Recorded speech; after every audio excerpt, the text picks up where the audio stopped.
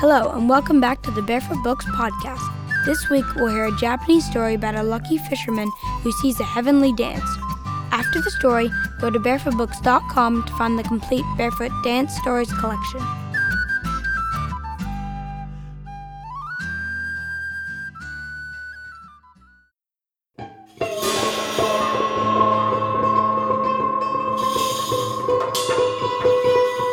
Robe of Feathers, a story from Japan.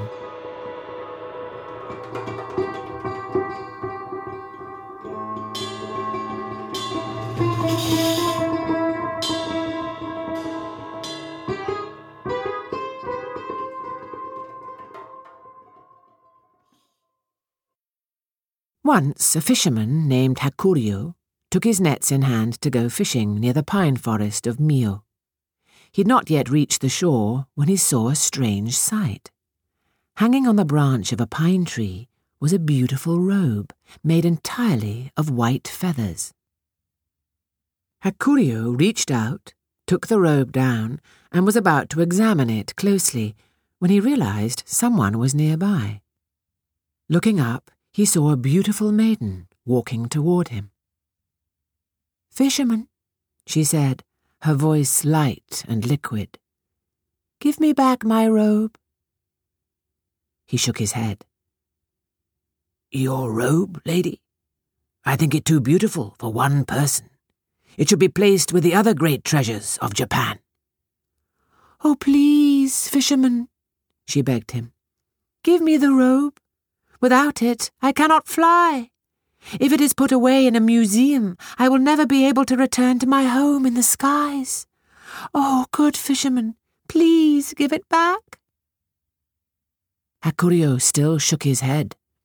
It was not that he was hard-hearted. He truly believed the magnificent robe belonged to all the Japanese people.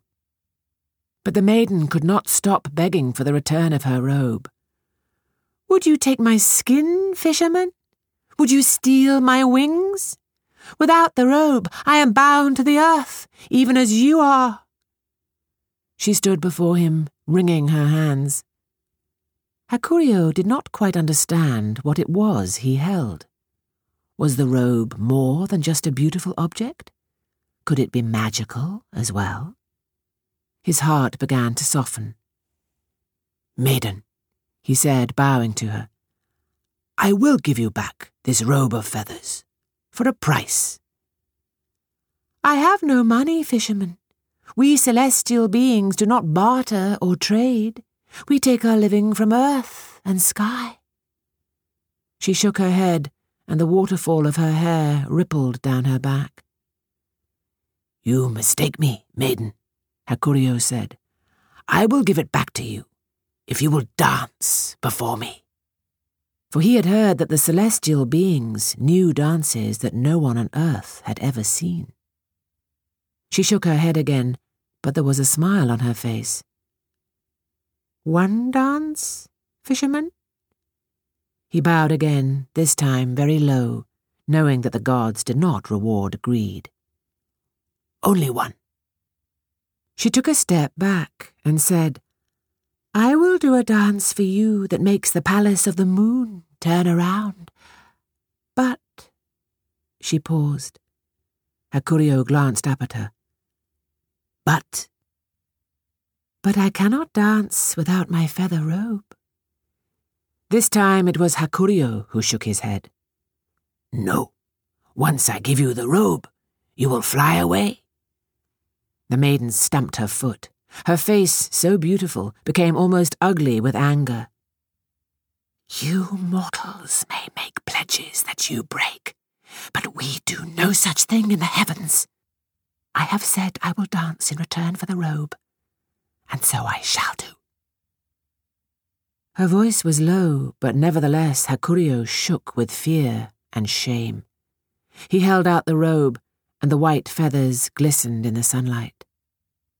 The maiden took the robe and ran her hand down the feathers, as if to calm them, or like a bird preening itself. Then she took a koto from under the garment, and Hakuryo was astonished, for there had been no instrument there a moment before. With a quick movement of hand and shoulder, the maiden donned the white feather robe, then struck the strings of the koto, after which it began to play all by itself. At that, the maiden started to dance, her movements languorous and pure. And as she danced, she sang of her home high up in the moon. The song told of the walls of the palace that were fashioned with a jade axe. It spoke of 30 kings of the moon, 15 in white robes who ruled when the moon was full, and 15 in black who ruled when the moon waned. Hakuryo's eyes filled with tears as the Sky Maiden danced, for he had never seen anything so beautiful. Then the maiden turned around 3 times and blessed the islands of Japan, saying, "Like the pearls of a fine necklace, they shall ever increase in their worth." Hakuryo was about to thank her when he saw that the maiden was no longer on the sand. Having fulfilled her promise to give him one dance, she was now walking on the air, as if on invisible steps. Higher and higher she went, past the pine trees of Mio, past the floating islands, over the mountain of Ashitaka, the high peak of Fuji. Now she no longer looked like a maiden in a white feather robe, but like a white bird flying upwards to the palace of the moon. The fisherman fell to his knees and wept anew, promising to remember the robe, the maiden, and the dance. And he promised to remember this story as well.